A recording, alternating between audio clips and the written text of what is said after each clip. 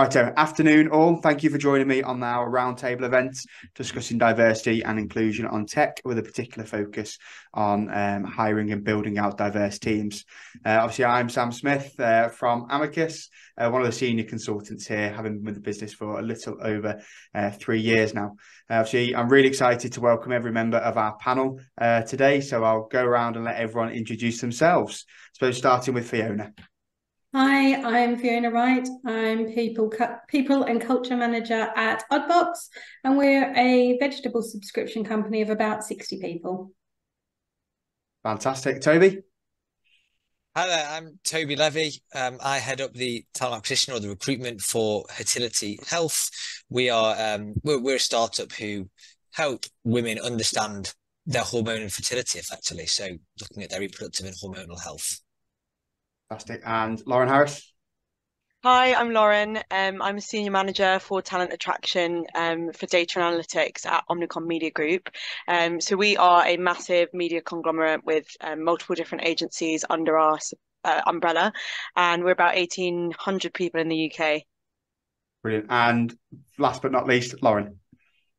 Hi, I'm Lauren Benson-Armour. I am a member of Apolitical, which is a social learning platform for government. I'm the people lead on a team of 55.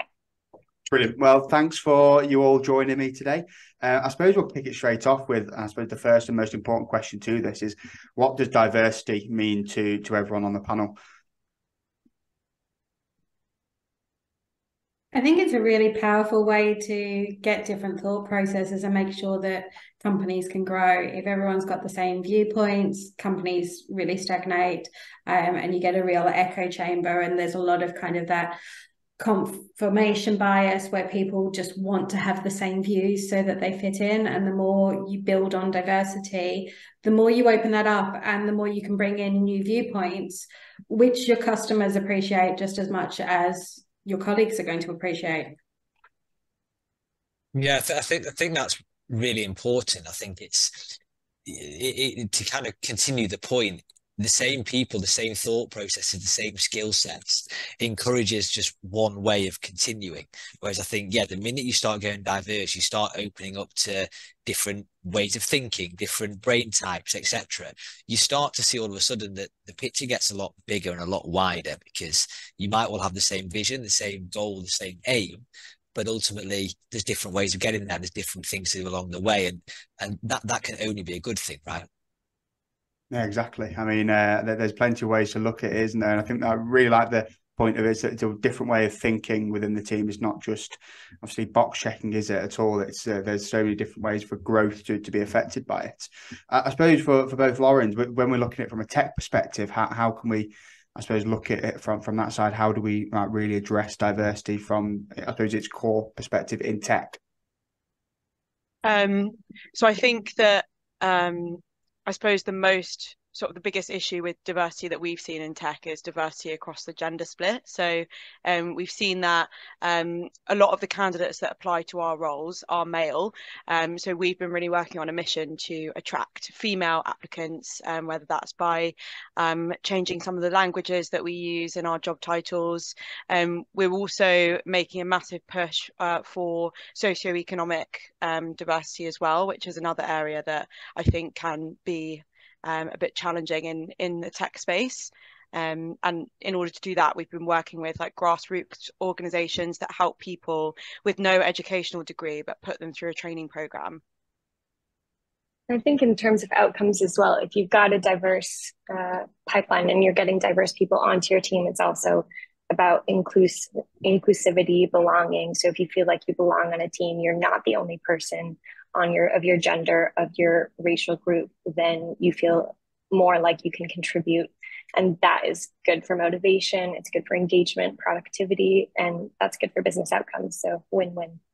Yeah, exactly. I think, we've just touched on it. Lauren, you touched on it just then in terms of just one aspect of diversity, which obviously is gender diversity, but also socioeconomic diversity. So, I mean, from there, how can we set about, especially as talent professionals, identifying, I suppose, maybe struggles, or how do we, go about identifying what might be a problem within the industry, or what might be problems within each individual companies? We have probably a problem that's different to most, in that we're, as you may expect from what we do, the vast majority of our workforce is female, which is a problem that, say a problem, is something not most businesses have, right? So recruiting men actually is, that's how we're trying to bring more diversity to the team. That said, when it comes to the tech team specifically, that's where the male people seem to be joining the team, and already that's become a bit of a male centric team. So yeah, trying to, I guess for me, it's how do you make it accessible is the first step to all other applicants. And I know there's women in tech and women in data and all these sorts of groups that from a visibility point of view can really help. But I guess that's just the first part, right? It's then about continuing down the journey, making every applicant feel that they belong, because there's things I guess we all do that we don't necessarily mean to do it. It might be language, like you just mentioned, Lauren, or something else, that it has to be right on the money for everybody to feel that this is where they belong. Yeah, exactly. Go ahead, sorry. Also tying it to culture, I think understanding what your culture is, what you're trying to create in terms of employee experience, and then mapping out what that looks like for each employee and how you can take small steps in each of those areas to make a difference for DEI. We actually have a really interesting part of our business, which we call marketing sciences. So it still sits within our tech discipline, but it's basically our analytics team. And half of it is like coding, building models, very, very hands-on technical role. And then the other half is, we call it behavioral sciences. So it's all about research and insights and understanding human behavior. What we found is that the coding roles or the coding teams are very, very heavily male, and the insights and behavioral sciences team are very heavily female. So what we're trying to decipher is that because, there are sort of stereotypical female personality traits or characteristics that are generally more interested in that sort of work versus a sort of hands-on technical role, or is it because there's not enough representation in each team? It's kind of like a chicken and egg scenario that we're trying to crack, and maybe sort of cross-skilling is the answer, or just finding out sort of where people's interests lie and why. So we're doing a bit of research behind that at the moment. I was wondering if anyone else had a similar situation and across their tech teams. Ours is more similar to Toby's, as women are a higher population within the rest of the business, but more specifically within the coding part of engineering, not so heavily. We put a lot of focus on recruiting an engineering manager and made sure that we were giving a lot of precedence to female candidates to make sure that we were giving them that fair shot there, because having that representation at a management leadership level within the tech team is a real culture changer. It makes sure that bro culture has no place to sneak in, and we're a company where everyone believes we're very open and inclusive, but these things do sneak in, and if you don't actively work on them as well, they're going to keep sneaking in. And our analytics team here is all female now, which is obviously a good balance, but the core engineering team and the core coding team is predominantly male. So it's making sure you've got that culture check to make sure that you can't sneak that bro code underneath the radar. I think that touched on a really good point there in terms of obviously the engineering manager that you've brought in, and a lot of work to make sure that so diversity is seen within that. So I suppose it puts me onto a question of where does it start? Because obviously ourselves as talent and people teams, it's a big thing for ourselves, but where can we implement, and where does it start from a diversity perspective throughout the whole chain of not just tech, but the wider company as well? I think diversity. Oh, sorry. No, go for it. I think diversity starts with inclusion, especially when we're talking about women and underrepresented groups.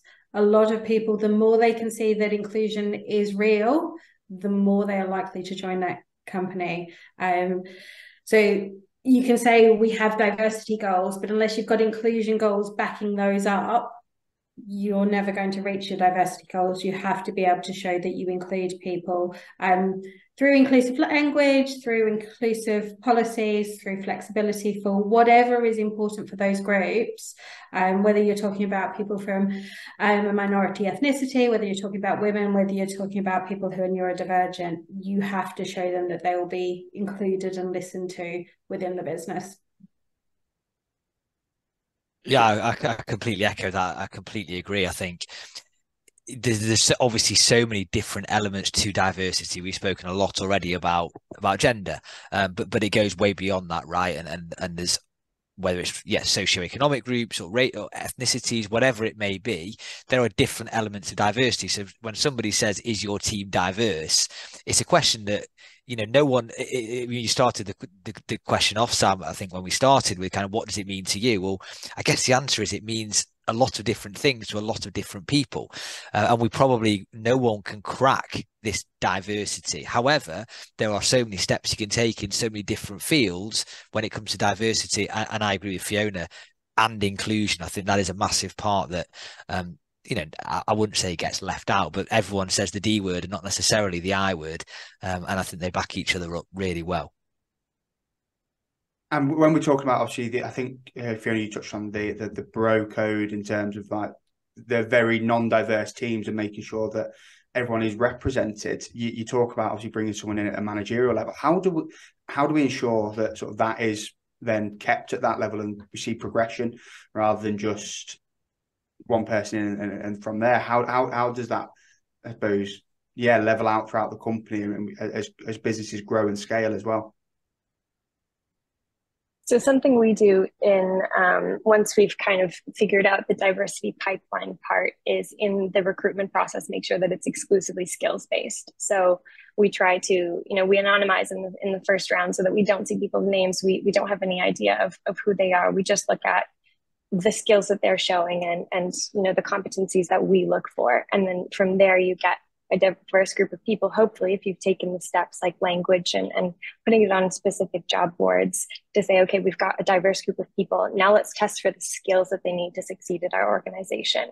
And for us, that starts with not only looking at what you need to be successful in a role, but also at the company in general. So the behaviors tied to our leadership principles, because we want to set people up for success. So if you've got the diversity part of the pipeline, you're working on inclusion in the organization. It's also just about getting the right person into that space to be able to progress. And if you're not setting people up for success, then, is there any point to the other stuff? How do you do that, Lauren? From a sense of, with a recruitment hat on, and Sam might either nod his head or shake his head, I'm not sure. But having been in recruitment myself, ultimately, of course, the language side of setting up that pipeline, accessibility, completely agree with. But ultimately, when you get then a plethora of applications, a recruiter, I guess, has to find a way of sifting through somewhere a number, right? Whether it's, you might have 500 applications that are cut down to 10, for example. How do you make sure that's all as skill, there's no gut involved, that it's all skills based? Or how do you guys go about that? Because that's a challenge, I think, sometimes by volume, you simply have to find ways of cutting the pool down. That doesn't necessarily mean you're not being diverse. However, it might mean that you're missing things, or you're not being as diverse as you may want to be. Yeah.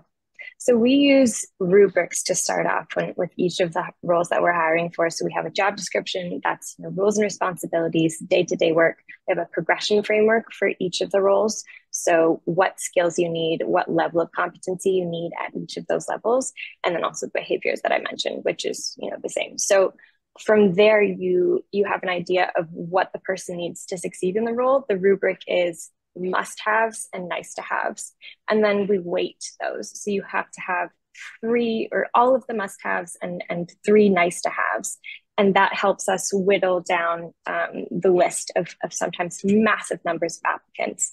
So then you really know that it is about the skills that people have. It's not about where they used to work, anything like that. And then also our first culture round is not only minimum skills, but also, minimum viability for behaviors that we need at the company. And it's a two-way conversation. So it's me saying, I want to talk to you about the ways of working at our company, which is quite differentiated and unique in its culture. And I want to see if maybe you're right for it. You would be a culture add, and also for you to decide if that's right for you. And sometimes we do have people pulling out saying, this isn't for me, but at least we've been transparent and straightforward with people, and they can kind of keep opting in. And then the last piece I'll say before handing over to someone else is skills assessment tasks. So valuable, so predictive in how somebody will perform in the role. And we do that before any role-based interviews, because it gives such a good sense of how somebody will perform. And we also do that anonymously. So the people marking it don't know who has submitted it. It really just is how good are they displaying the skills that they need for the role. And you do, sorry to follow you, and you do that through effectively, rather than them presenting something back to you, they send something in effectively, so it's able to be anonymous. And obviously then I guess you're not discriminating against people who maybe can't present as easily, which might actually be necessary in their role, right? Right. So I think accessibility of the interview process is a whole other avenue, which is so fascinating. We sort of at each stage try to give a few options, but the skills assessment task, yeah, correct. There's no face-to-face at that point. If somebody is neurodiverse or has specific needs, that means that they would prefer to do a face-to-face interview in written form. We also try to accommodate that. So yeah, short answer, skills assessment task, yeah, always anonymous, always on paper, tied to the role that they'd be doing. And normally it'll be me, a member of the people team, doing the admin for that. So accepting the skills assessment tasks and then passing it on in a process that we've designed internally so that people don't see who is submitting. I suppose with that as well, that's obviously within the recruitment process. I suppose when we're looking at whittling down numbers of adverts, there's got to be a level of getting the right people to apply, I suppose, to start with, hasn't there? In terms of, you can't hit, I suppose, diversity and inclusion if we're not even getting them in the first place, i.e. through adverts or however the attraction process is. So I want to put that to the panel as well, in terms of how can we go about that with adverts, or the way we obviously hold ourselves as companies. How can we get that aspect before we even get into the recruitment process?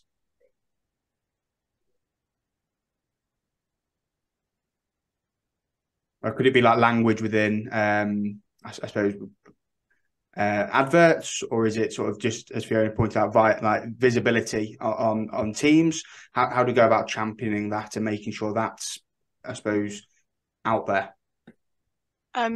Yeah, so there's a couple of things that we do. I mean, you've just touched on one of them, Sam, which is debiasing the language that we use in our job ads. So obviously there's like the male, stereotypically male and female language, but then there's also things that we found may sort of put off like either neurodivergent people from applying to certain roles, or people with other types of disabilities, using language like what's the phrase, where it's sort of jargon, or things like is a go-getter and things like that, as opposed to actual specific desired skills. So that's touching on how we would adjust some of our language. But then we also work with quite a few recruitment partners across diversity. So I mean, I think there's about 8 that we've partnered with at the moment, and they push our job adverts out to their talent pool, and also help us to adjust it. However, the problem that we face, and I was going to pose this question as well, as we're a media company, for the majority of our roles, tech is probably the only exception, but we typically hire within sector, so we don't get as high a volume of applicants as we'd like coming through the diversity partners, because they're obviously a lot broader. I'm guessing that with your companies it's probably slightly different, but yeah, we've not had as much traction as we'd like through our partners, which has been a bit frustrating, but it's mainly because we're looking for people in sector. We don't specifically look for people who are in sector, but we tend to find that those people will have an existing cultural fit, which is why we've taken the word culture out of hiring, and we tend to talk about values through hiring instead of culture, because culturally we're all people who are from go-getter startups, and quite a lot of the people who we've already got here like words and like vegetable puns. We're a bit of a fan of vegetable puns, and really conversational language, which isn't always neuro-inclusive. So we've tried to take the word culture out of hiring and talk about our values. So instead of talking about, is somebody a cultural fit, do they align with our values? And that's very different things for different teams. And our tech team potentially have a different version of how those values fit for their team than in other teams. And it tends to be quite fact-based language. So obviously, while trying to avoid the male-coded words, the analytical and data and stakeholders and all of those words that we know are traditionally male-coded, is trying to be quite direct with our engineering candidates and tell them exactly what they should be able to expect without losing that viewpoint that we want them to be a part of the company. We do want them to enjoy working somewhere where vegetables are a pun and, you know, on every wall. So it's quite a fine balance to kind of get to make sure that our language can be direct without losing the spirit of why we enjoy working here. Yeah, I think we're fairly similar to that. And I think, again, we certain things we benefit from, I guess, who we're trying to attract. And we're trying to attract at a consumer level women. So a lot of the language that we are used internally, we're big pun people as well.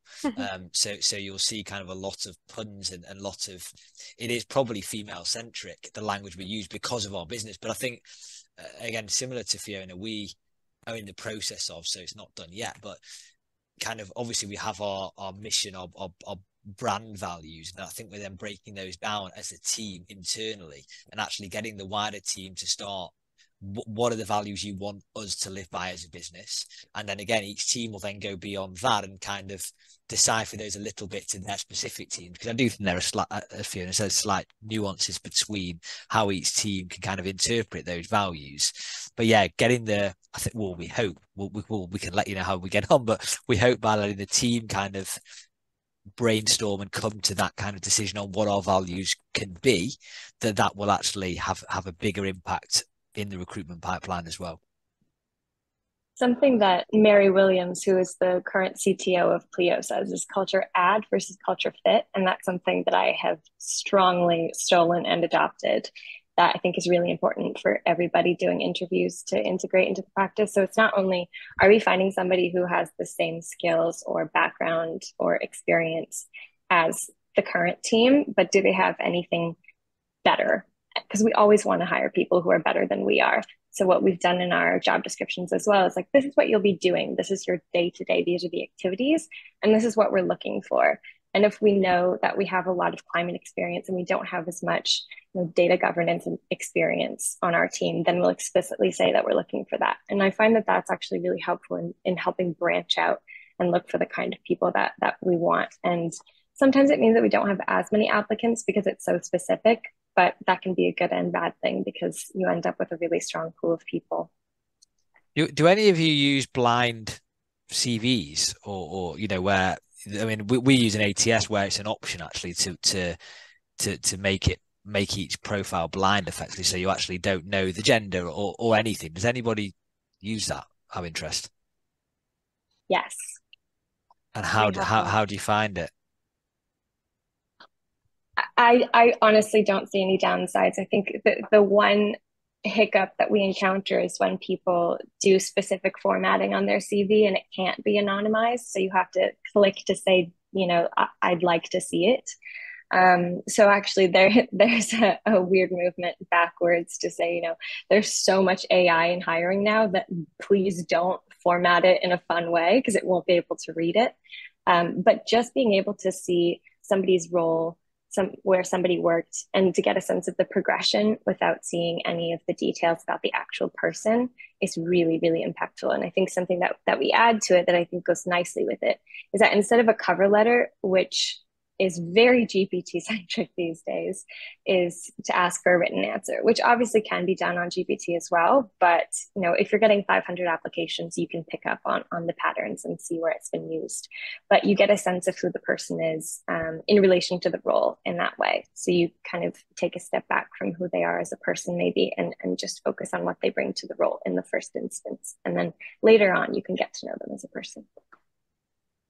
We've tested blind applications and found that the recruitment team could always not profile those people subconsciously without having that data, different writing patterns between different educational backgrounds, different ethnicity backgrounds, different genders, different neurodivergences. An experienced team are seeing those things, and we found it actually had a negative impact on diversity because people were assuming that the bias was being countered by not being able to see that information, and actually they were still going for the 100% fit rather than giving somebody the benefit of the doubt on kind of a 75% fit for the looking at that diversity. And we found it actually had a negative impact in our trials. So I've tried it here and at a previous company as well that was much higher volume, and it didn't actually come out with the results that we were looking for. We've trialed ways of putting in testing that is a test before you see anything that person has written, and we haven't found the right test for that yet. But I'm all for the idea of a skills-based assessment that isn't based around the written word, that is kind of right or wrong answers rather than a tone of voice. But a tone of voice is quite easily attributed to skill sets, to kind of personality attributes with a fair level of consistency. So it didn't work for us. We also tried a platform. This was a couple of years back. I wasn't as involved in it because it was more for our generalist space. So it was our client service roles, designers, things like that. But weirdly, the applicants had to apply on LinkedIn and or our direct ATS and fill in their answer. So it was a written based answering system. So first of all, we found a drop off of applicants because no one could be bothered to put in all of that information manually themselves. I think that it was okay, the applicants that did come through, but I think it would be a lot more difficult to translate that into tech because as we've said, it was very sort of wordy and a lot more sort of softer skills that we were looking for in that.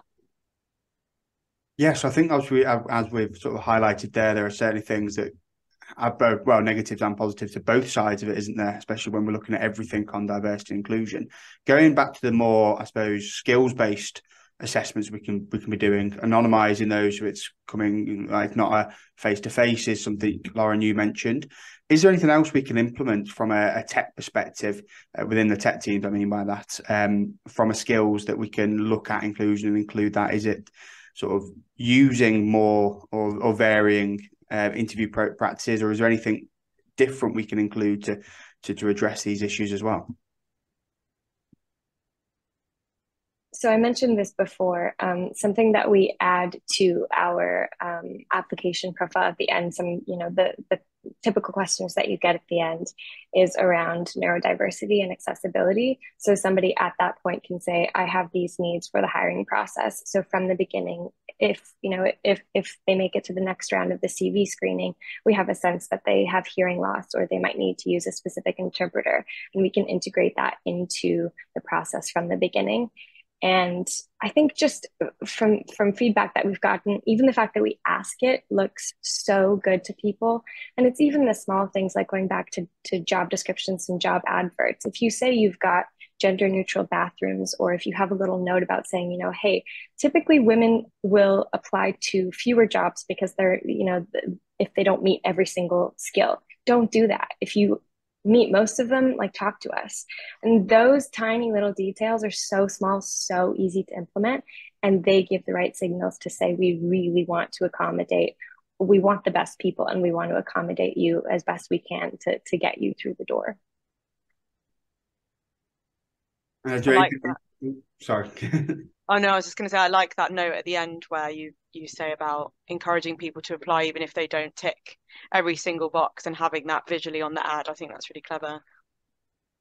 There was one thing that was brought up in a topic that we did early today, actually, with Sean, was that like interviewing panels. So rather than just, there's a lot of obviously face-to-face interviews within tech hiring. We all know that, but sort of one-to-one or one-to-two, as in sort of interviewer to interviewee ratios. And someone sort of highlighted utilizing sort of the rule of four, so having four people and maybe one non-technical within that to add to, I believe someone said, not culture fit, but culture add.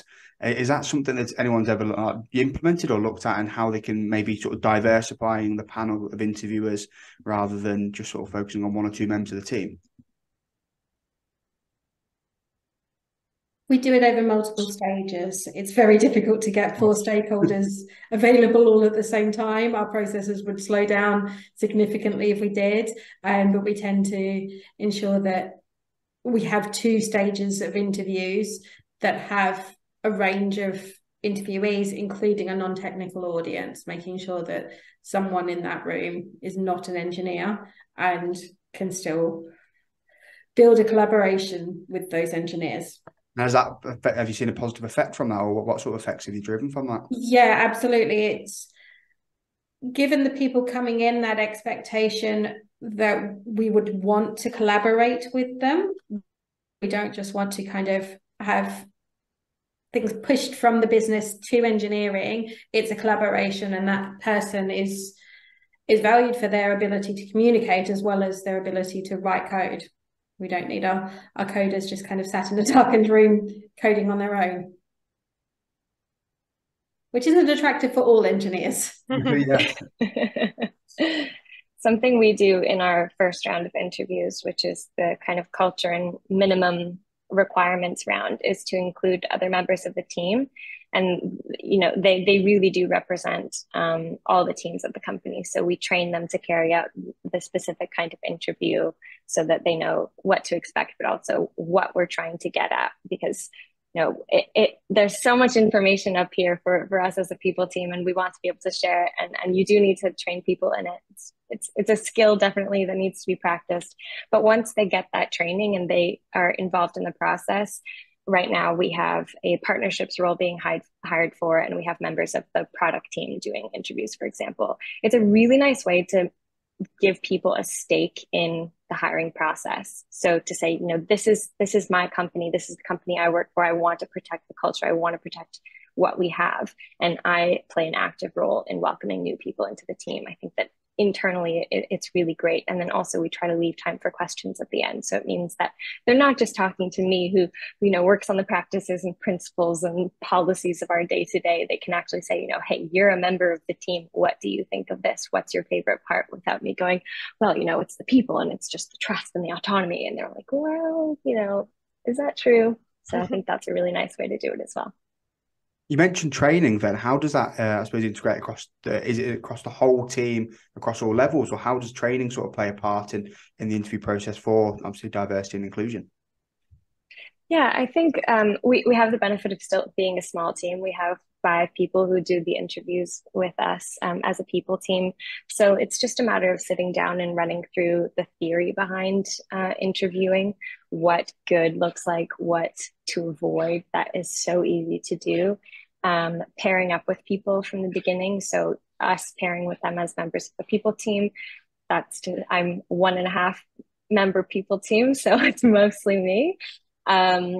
And then also having them pair up together. So you don't just feel like you're being launched into this unknown universe of hiring where, you know, this isn't my role and I don't know what to do. It's really like, we're going to train you. We're going to support you to do it when you feel ready. We'll get you out there. And then we're constantly calibrating to make sure that we're testing for the same things across interviews, because obviously that is one drawback of having multiple people doing different ones. We rolled out a company-wide system as well. So everyone does a conscious inclusion session. It's a workshop. It's not a training session, that piece, but it's a workshop and asking lots of questions about inclusion and who you could be unknowingly exclude. But added on to that, we added on an interview skills training process that is training all of our managers, and everyone who interviews here is kind of asked to attend that session. And we make sure everyone has that, making sure they know the basics, things like making sure your interview packs are standardized across a role. It's something that so many experienced interviewers just forget. They kind of get into an interview and go, well, I've done this so many times before. They go in having read the CV and without any actual prep on the questions. I'm like, I'd rather you didn't read the CV. I'd rather you ignore the CV and know exactly what you're going to ask and standardize those questions and make sure it's repeatable and it's scoreable and you can treat everyone fairly in the moment. That's far more important than what somebody's CV says. And it's absolutely more important than what somebody's cover letter says. We've still got a lot of bias towards cover letters. It's something that it was just what we were told when we were younger. We were told that if you want a job, you have to tell that company how much you want that job, and you need to center that company in your experience, which isn't true. Somebody can be a really great hire with the barest knowledge of who we are and what we do, but we've just got this so ingrained from our younger adulthood that that's what good looks like, that you need to keep reminding those people. It's not just kind of a drop the training once and leave it be. You've got to keep having those conversations and confronting those biases.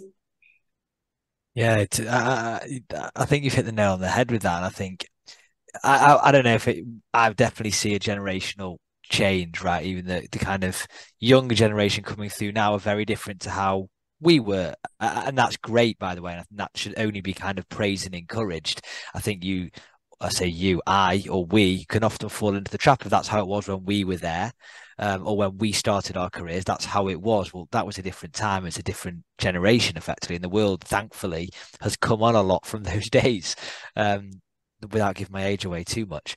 But yeah, I think things are changing, and it is an education piece as well, isn't it? With our own hiring managers, of why these practices have changed, why it's maybe different from when they first went for a job, that it's not £12,000 a year anymore, and why there's a whole education piece that I think we try and kind of do fairly regularly in an informal kind of way. But this is what is good now. It's a different practice of good, I think. No, fantastic. Yeah, I mean, it's always, I suppose, leading from the front, especially as people teams, it's often seen that that's where diversity and inclusion stems from, but in reality, it probably needs to be throughout the whole business, and sort of led from the front from every leader within the company. So as you mentioned, constant training. So how often would you think that is most effective to, I suppose, implement this sort of things into tech teams and actually sort of really ingrain the training? Sort of how often do we do it, or how often should we do it, I suppose, if we don't do it often enough? Well, we have quite an extensive training program, but I guess that's partly down to the fact that our business is so large. It's something that we've only just rolled out this year formally, I would say. So we do, and I'd be keen to get some feedback from others as to how this might seem. But so we do in the standard hiring manager interview training, which is similar to the one that Fiona just mentioned.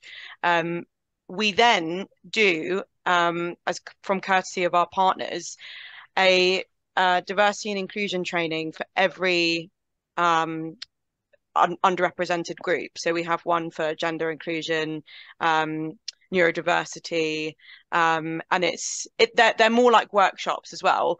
But what I was worried about is this sort of saturation and overload of information, where there might be a point where people start to just disengage and the numbers start to drop in terms of who actually turns up for the training.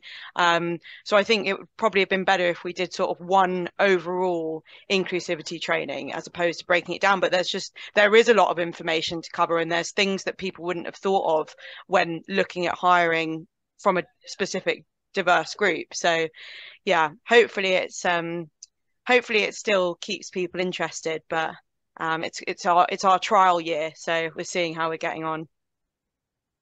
We've got so many things. Oh God, sorry, Lauren, you go. No, keep going. So we've got so many things on our list, our to-do list, that we want to do, and I think you're right that the book it often falls with the people team, and I think that's slightly. I'm all for the people, like, it's our job, I think, to start facilitating the conversation.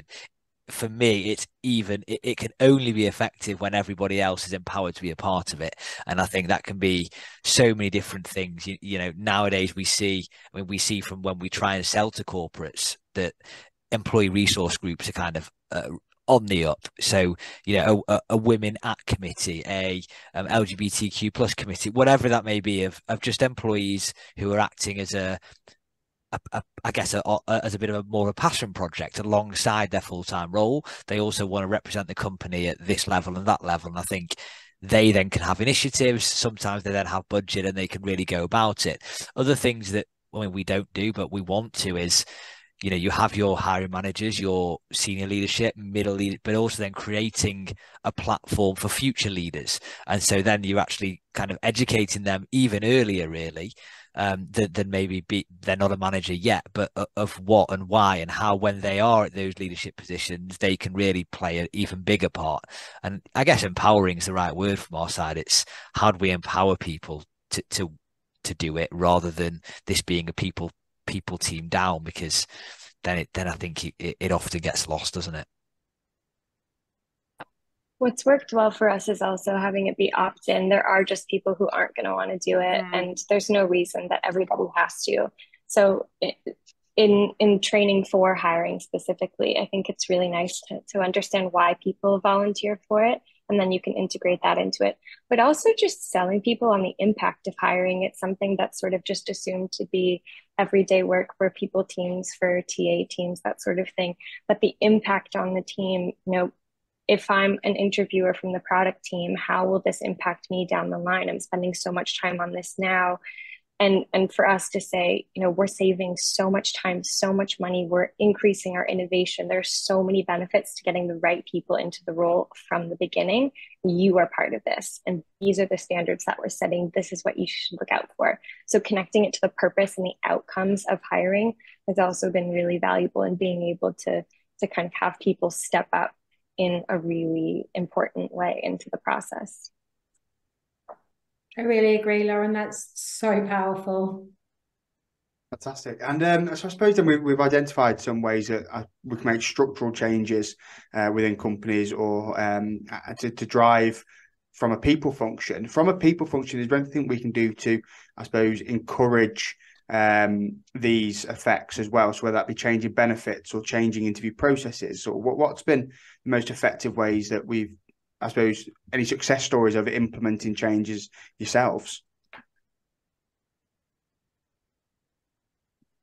I think a first small one is, if there's no salary on there, like, I'm not looking. You need to have salary on there for equity reasons. You need to be able to back up the salary that you've got on there. So first step, get the salary onto a job advert. Yeah, I could not. It still baffles me how many, if you look on LinkedIn, and it's in the minority still, and I cannot get my head around how and why. What are the drawbacks of putting salaries on there? I don't understand it. So from our perspective, because we have we have a group of competitors, so the other media agencies, we have to be quite sort of closed when it comes to sharing our pay brackets. Also, well, not just against our competitors, but also our existing team members, just to keep like politics regulated in terms of, we're still sort of reassessing, constantly reassessing salary benchmarking and things like that. Because we're so large, it simply wouldn't work to share salary bandings, unfortunately. But in an ideal world, we would, because the amount of times that people apply and they're just sort of way above what we have on offer, it does end up wasting a lot of time on both parties. So it would be really amazing if we could, but I don't know, as an organization of our size, how we would ever be able to do that. I suppose With our size, we still have some work to do there for full transparency. There is still some work to do. and we're working very hard on that, and working on making it a priority that bandings will be published very, very soon. But we're not quite not quite there yet. I was just going to say, I suppose within tech as well, with the ever-changing landscape that everyone's seen over the last year of salaries both going up and obviously coming down more recently. Is there something that can be done maybe within the interview process then to assess that, rather than it for larger organisations? Is there anything that, I suppose, the people team, yourself, Lauren, is there anything that is done internally at that point rather than obviously at the face value of application?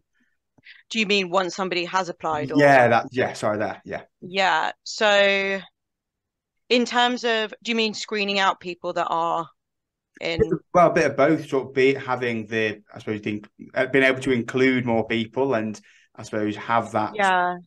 Yeah, if that makes sense. Yeah, no, that's a really good question. I'm not sure what the answer is actually. I think that there is a function on LinkedIn where you can put it, so without publishing it on the ad, we can have it as that next stage. So if somebody applies, they can see, we could do like a manual question where it says, are you happy with the salary at this range? And obviously we screen it out when we speak to them, or send them a quick email beforehand. But yeah, I'm not sure what else we could think about in terms of having it actually on the application, which I guess isn't very inclusive of us. No, I mean, sort of obviously when you're speaking to people as well, that's a big thing about including people, and obviously making sure that's I suppose only just one thing that we talked about from a I suppose a wider benefits package. Has there been anything else where you've been able to implement and see sort of an increase in success in diversity inclusion within, I suppose, a benefits package for people? Is that directed to me? Sorry. Everyone, sorry. Oh, everyone. Sorry, not you, everyone in general. I guess we kind of operate in that space, right? So I guess we maybe have some slightly kind of I don't want to say know-how, but I think there's a few things, but policies are great, and I think, but they're not quite enough either. So saying, we have a maternity, we have this policy, that policy, the world again is moving on. Thankfully, there are now things like menstruation policies, menopause policies that are becoming more and more prevalent, which is fantastic. But I think a lot of companies still have them in their filing cabinet, and it's not something you really look at, right, until someone needs it. But I think being really transparent with what you do have, it's all for me anyway. My opinion is about it's facilitating conversations, and as much as we might think. Well, actually, I don't think at all, but I think the old workplace, work and family life or personal life were two parallel lines that never, ever crossed. And we all know that isn't true. There is so much overlap, and I really do, I'm quite passionate about that you're going to get a more engaged employee experience when you recognize that they do overlap. And as an employer and a responsible employer, you have a responsibility with that overlap, right? You can play your part as well as an employer. I mean, I probably shouldn't have said it, but I got the job at the end of the day, so I could. But I when I was interviewing at Fertility, was very upfront with the founders that my wife was pregnant. Now, it's maybe slightly different because I'm a male, so it would maybe carry different connotations. But I kind of stepped back and thought, well, should I have said that? Because that's just not something you typically say to your boss. But then I thought, well, if there's ever a business to be able to do it at, it's probably Fertility. But I think even having those sorts of conversations about family life, and in your, if you're asked a question by your boss one day, what's your plan in 1, 3, 5 years, you still would never dream of saying, well, I'd like to start a family. Well, why not? Why can't we say that? And what's our employers' position on that, and how can they help support that? And I think obviously that's a bit what Fertility is here for, but I think it goes beyond that as well, right? It's still so daunting to say it. It took a lot of kind of soul searching, because I did the same at my interview. I walked in and said, I'm a mum of 2. One of my kids has got a hearing loss. He needs to go to the doctors more often. I have a disability. I'm neurodivergent. Life is messy, and my hard work probably doesn't look like the same as the teams you've got that have been here through the pandemic that were able to do 10-hour days. I flex, and it's really, really difficult saying it for the first time. And then once you've got that in the people team, being able to mirror that out to everyone you speak to is really empowering. Being able to say to people, yeah, absolutely, we are here to listen to what's going on with you. You can talk about your kids, you can talk about your disability, you can talk about how your neurodivergence affects you and how that's going to affect what you need from work. We're here, we're reasonable. Let's have the conversation. Please don't try and hide these things, because it's just going to make you unwell and less productive. Yeah, by the way, I hope I wasn't. I didn't want to think it was an easy conversation to have. That wasn't my kind of narrative. I actually think as I said, for me in that situation as a male, it probably is a slightly easier conversation to have for sure. But I guess, yeah, it goes back, I think, as well to education and how we start educating from within, that these are not just conversations that we want to have, that they're necessary for productivity reasons, for happy workforces and engaged workforce, and that's going to have good connotations for the business as well. It all does go full circle, right? Yeah, and people shouldn't feel afraid to have those conversations. Absolutely. But realistically, they still are. So the more you can open things up to people, the easier it is for those to have them to have those conversations, and the more likely that somebody diverse will want to join your workforce. Yeah, we spoke to a potential client last week, and they were looking at menopause in the workplace, and one of the things they decided to do was just have a room in the office that was kind of, you could go to if you're having a hot flush, and you could just go there and it was cooler and all these things. And they said, at the start, it was kind of like, well, no one wanted to go in because would they be judged from walking in there? But then all of a sudden someone does it, or a couple of people do it. And actually it doesn't really matter what people think. If it's helping you and it's there for people like you, then I guess it's doing its job. And it's a little tiny thing, maybe for the business, but means a heck of a lot more for the people that need it. I think that it's really good points. And I think that something that Fiona touched on was sort of flexibility and open communication around people being able to take the time that they need, and that being encouraged sort of across the business. So having leaders and the people team promote sort of a culture of, we can facilitate flexibility, and having senior leaders that show that they've also encountered things in their lives that means that they've needed to take that flexibility, and it's okay. So our chief technology officer, Sean Betts, he's a real advocate for mental health and also neurodiversity. So he's always talking about how the business has helped him get through difficult times and facilitated the environment for him to thrive. And I think that from the top down is where we start to sort of push it through to all levels across the business, so that people feel that they can join if they need that sort of flexibility.